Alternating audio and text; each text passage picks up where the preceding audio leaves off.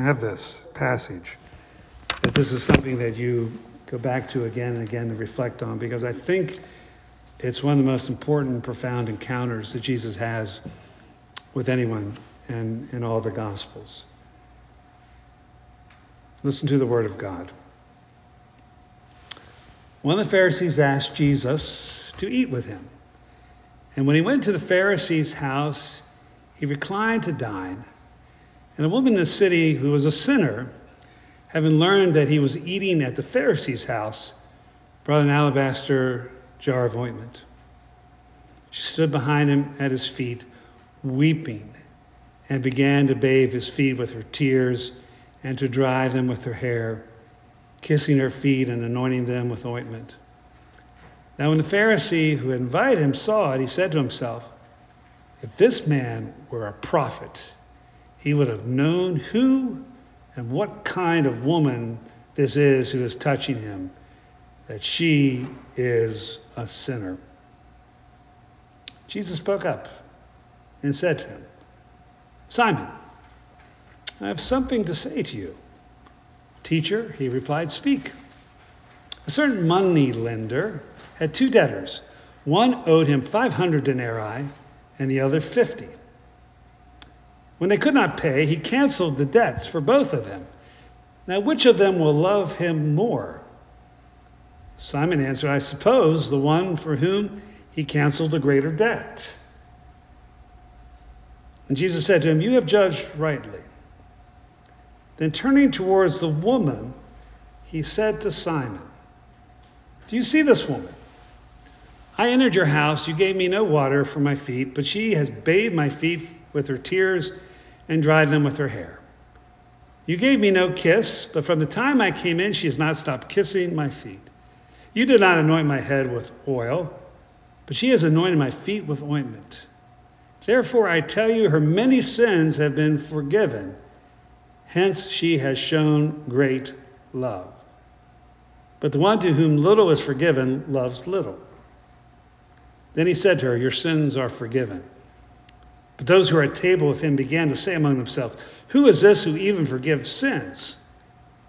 But he said to this woman, "Your faith has saved you. Go in peace." May God bless the hearing and reading of his holy word. Let's pray. Lord, open up our eyes and our heart that through your word proclaimed, we may encounter you, the living word. In Jesus' name we pray. Amen.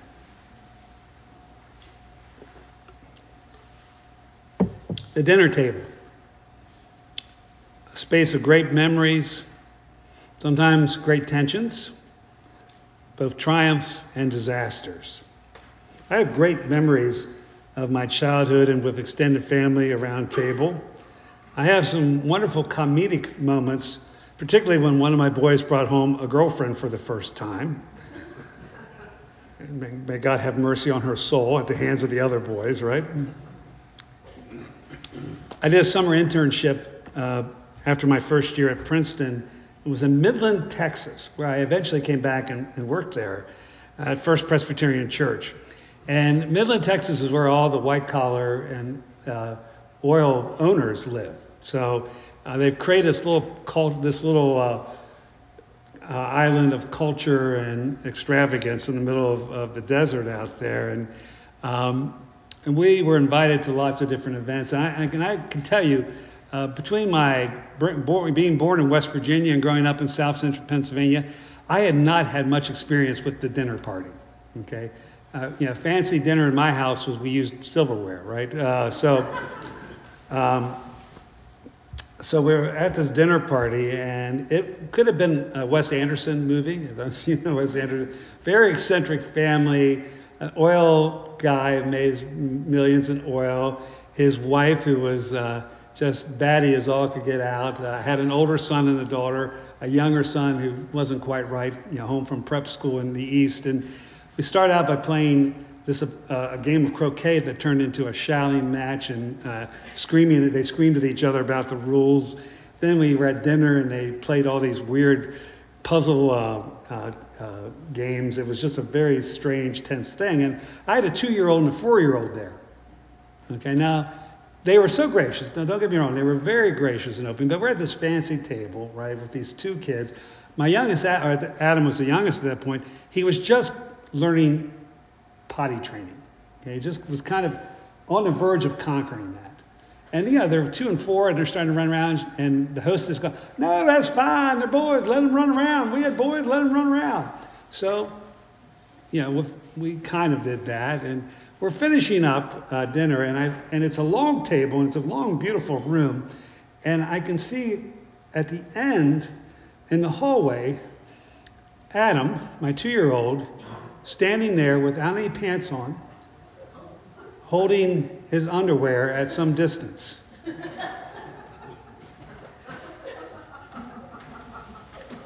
So, obviously, I felt a little panic and went running, running to help him and take him to the bathroom. And when I found the bathroom, it was this beautiful, their guest bathroom of all these antique linen and silk, whatever those doilies are, right, that Adam had used to help clean himself off. So I'm trying to, it's a disaster. And he's kind of proud of himself because he, mostly got into the toilet, right? So he's pretty proud. And I don't want him to feel bad, but I'm trying to clean up. And she comes in, she goes, "Oh, just leave it. Consuelo will be here tomorrow." And I'm going, "I don't think we want to leave this till tomorrow." So I'm cleaning up. I go, "That's okay." And as I'm cleaning up, she goes, "Let me help you." And she comes in, and she didn't really know how to clean a bathroom because she got carpet cleaner and started spraying it all throughout the air on top of it. So that was a dinner party that's memorable, obviously. That happened 30-some years ago. I haven't forgotten it. I saw Adam this weekend. He is potty trained completely, so you're not worried about that. Yeah.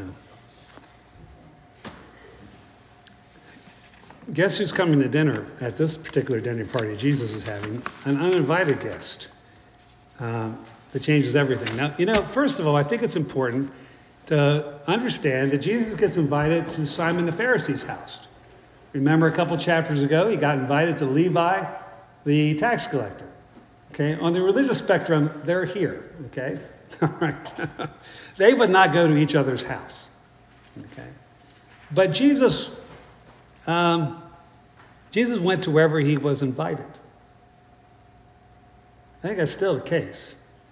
Jesus will show up wherever he's invited. I think there's a lot of places he's not invited anymore. Fortunately, some of those are churches, right? And I think if you stopped and thought about it, everybody's a little offended by the company Jesus keeps, right? If you're on the more religious side, you're offended that he's hanging out over here with these sinners and such. But if you're like the common people, say, "Hey, he's one of us," next day he's over here with all those uppity religious people, right? So Jesus is an equal opportunity offender. It kind of reminds me, this is actually did happen. It's not only legendary, but Groucho Marx, they invited him to join the Friars Club, but he went but didn't want to be a part of it, and he sent him a resignation letter. It said, "Please accept my resignation. I don't want to belong to any club that will accept me as a member." I hope you all don't feel that way you joined the church today, right? Mercy, grace, and acceptance is the nature of God.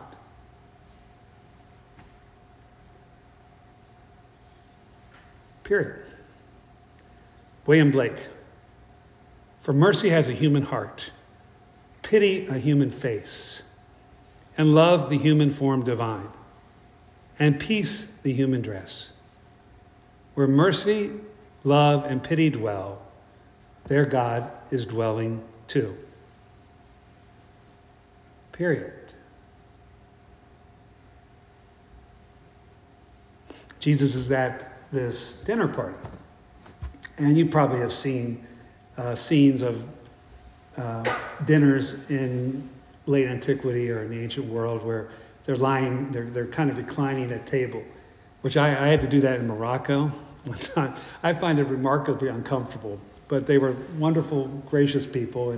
But they're kind of around a table and the food's there in the middle. It's an interesting thing to do. And so they're at the table and they're having probably a nice theological discussion. Maybe they're throwing some questions Jesus' way. But a woman, first of all, the fact that a woman shows up is problematic, right? Because there's all kinds of reasons why that doesn't work if you're trying to create being ceremonially clean, as the Pharisees were. So usually men would wait on men in those kinds of circumstances. But an uninvited woman comes into the meal. And we're not talking any woman.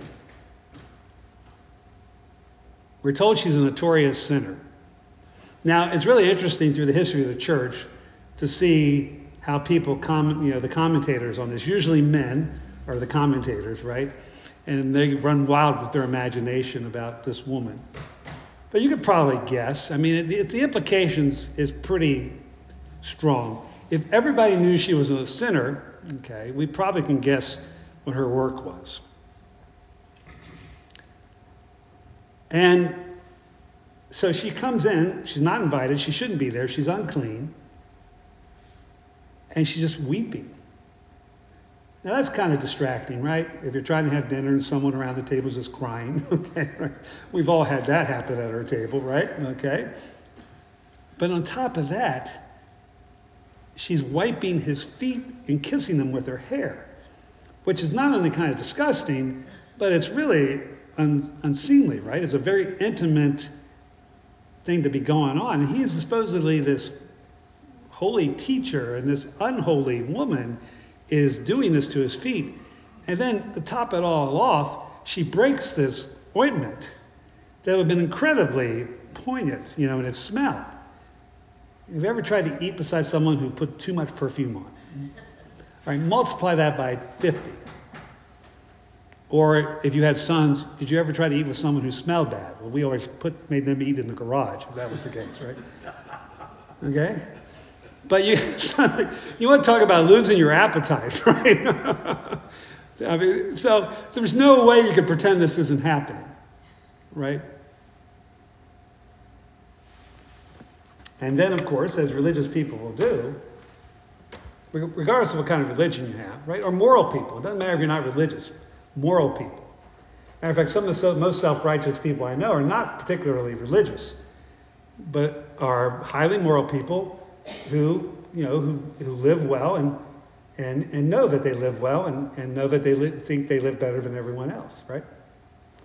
So this group of moral people seeing this immoral woman, they're offended, as you and I probably would be as well. Let's face it, we get upset if someone's noisy beside us in a restaurant.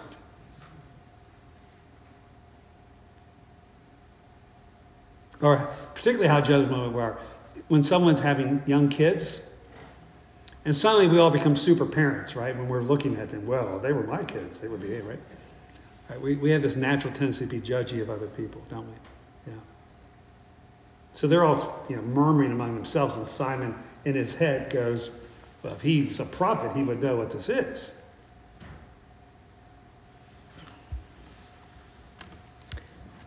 And then Jesus says, Simon, I want to tell you a story. Two guys, one's forgiven 50 denarii, another's 500. A denarii was about a day's wages, okay? A professional soldier made 225 denarii a year. So this, 50 is a couple months' work, right? 500, it was a year, a couple years, right? And they said, well, Simon, who do you think loves the other person more? And he goes, well, I guess the person who was forgiven more. He walks right into Jesus' trap. And then let's look at the text. And I think it's really important to visualize this. Jesus, it says, turning towards the woman, he talks to Simon. Now, I think that dramatic move does more things than we could even ever explain. He sees this woman. And Jesus is looking on her with compassion. But he's trying to set the religious guy straight. He's talking to him, looking at her. In some ways, he's saying, Simon, you probably have never even looked at her with compassion.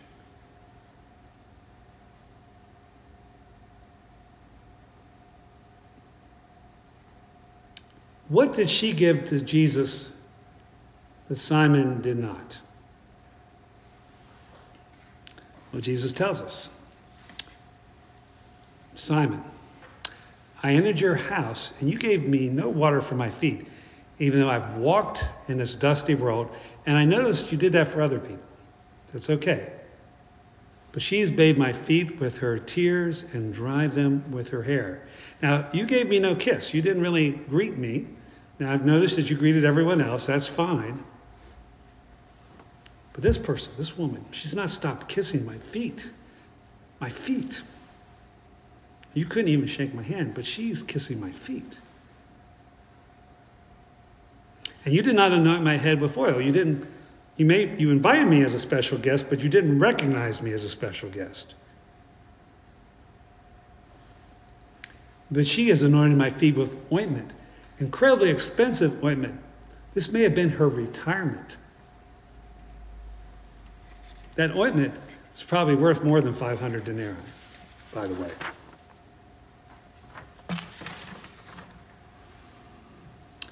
And what did the sinful woman get about Jesus? I mean this colloquially. What did she understand about Jesus? What did she get about Jesus that Simon does not? Well, first of all, she recognizes that she's in the presence of someone who sees her sins and brokenness as it is.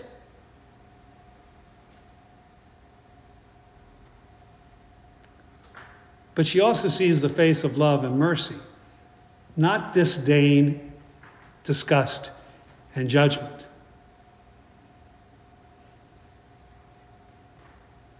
I think Simon the Pharisee is representative of a lot of religious people and a lot of people in general, right? But not only those, but anyone who engages in self-righteous or self-justifying actions, statements, or attitudes, which is exactly the spirit of this age, right? We all get indignant about somebody else, right? Why is this such a graceless age? And I think it is such a graceless age. Because I think deep down, we do not think we need God's forgiveness. We often talk about the need for other people to have mercy. And sometimes we even talk about maybe we need to forgive ourselves. But we've either eliminated the need for God or marginalized the deity to some sort of personal spirituality or experience.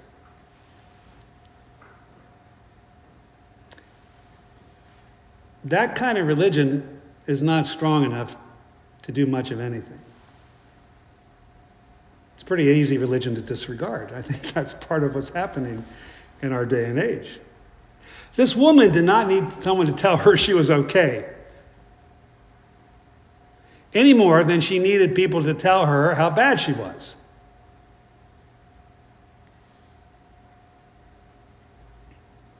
Remember that book, I'm Okay, You're Okay?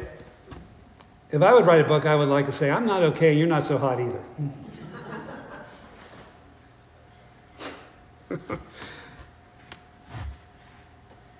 You know, if you stop and think of it, Simon probably could not make her feel any worse about herself than she already did. I think what's remarkable about this woman, she didn't care what these people thought. She knew very well she was not welcomed at this party. She knew very well that she could be thrown out by force, maybe stoned, beaten worse, ridiculed. Didn't matter to her.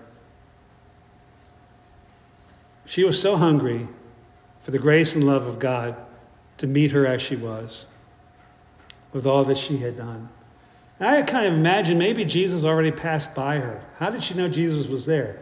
She knew he was walking into town. And I sometimes imagine that when Jesus looked at her, that the way he looked at her, no man had ever looked at her that way before.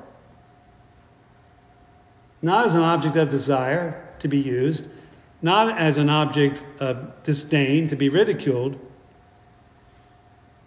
He looked at her as his child. who was in so much pain, who had such a burden. And I think she saw love in his eyes.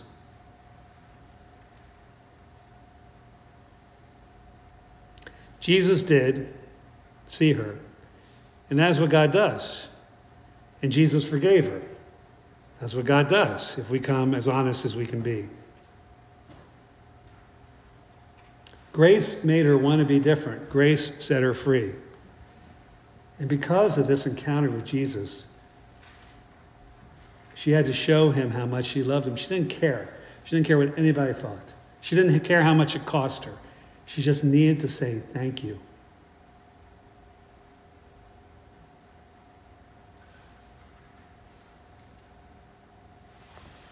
So then Jesus says, therefore I tell you, her many sins have been forgiven.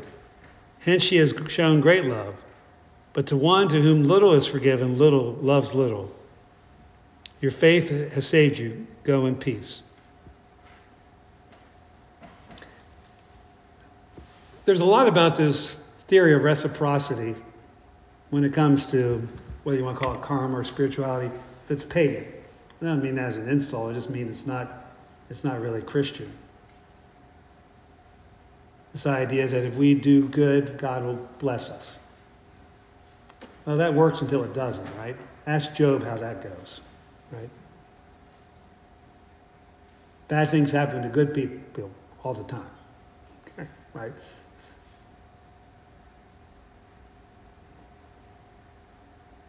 But there is a principle of reciprocity when it comes to loving God. Now, not from God's perspective. God just loves, right? You know what's crazy about this? Jesus loved Simon the same that he loved this woman. But only one person benefited from that love in this story. The guy who devoted his entire life to pleasing God missed the love of God sitting right beside him. And that's sad. That's part of the sadness of this story. But the more we understand how much we need grace, the more we say yes to grace, the more we understand how broken and sinful we are, and we understand how much God just loves us, that really allows us to love so much more. In the heart of hearts, was this woman a worse sinner than Simon from the perspective of God? No. Matter of fact, Simon's soul was in greater danger. You know why? Because his sins were sins of the spirit, spiritual pride. It's hard to ask for forgiveness when you are sure you're right.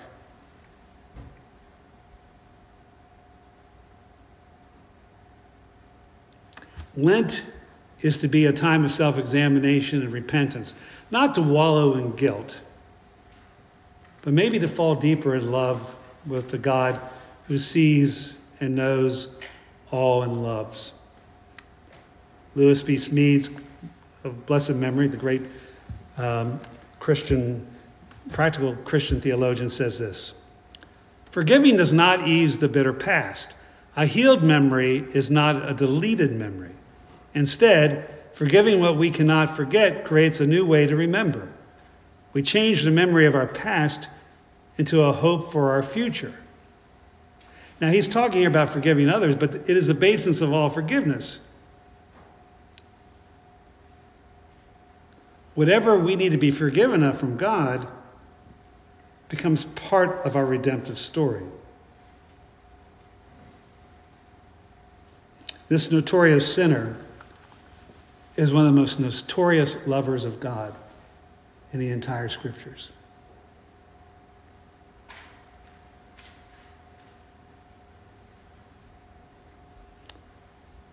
May we all have eyes to see this. May we all have hearts to pray this.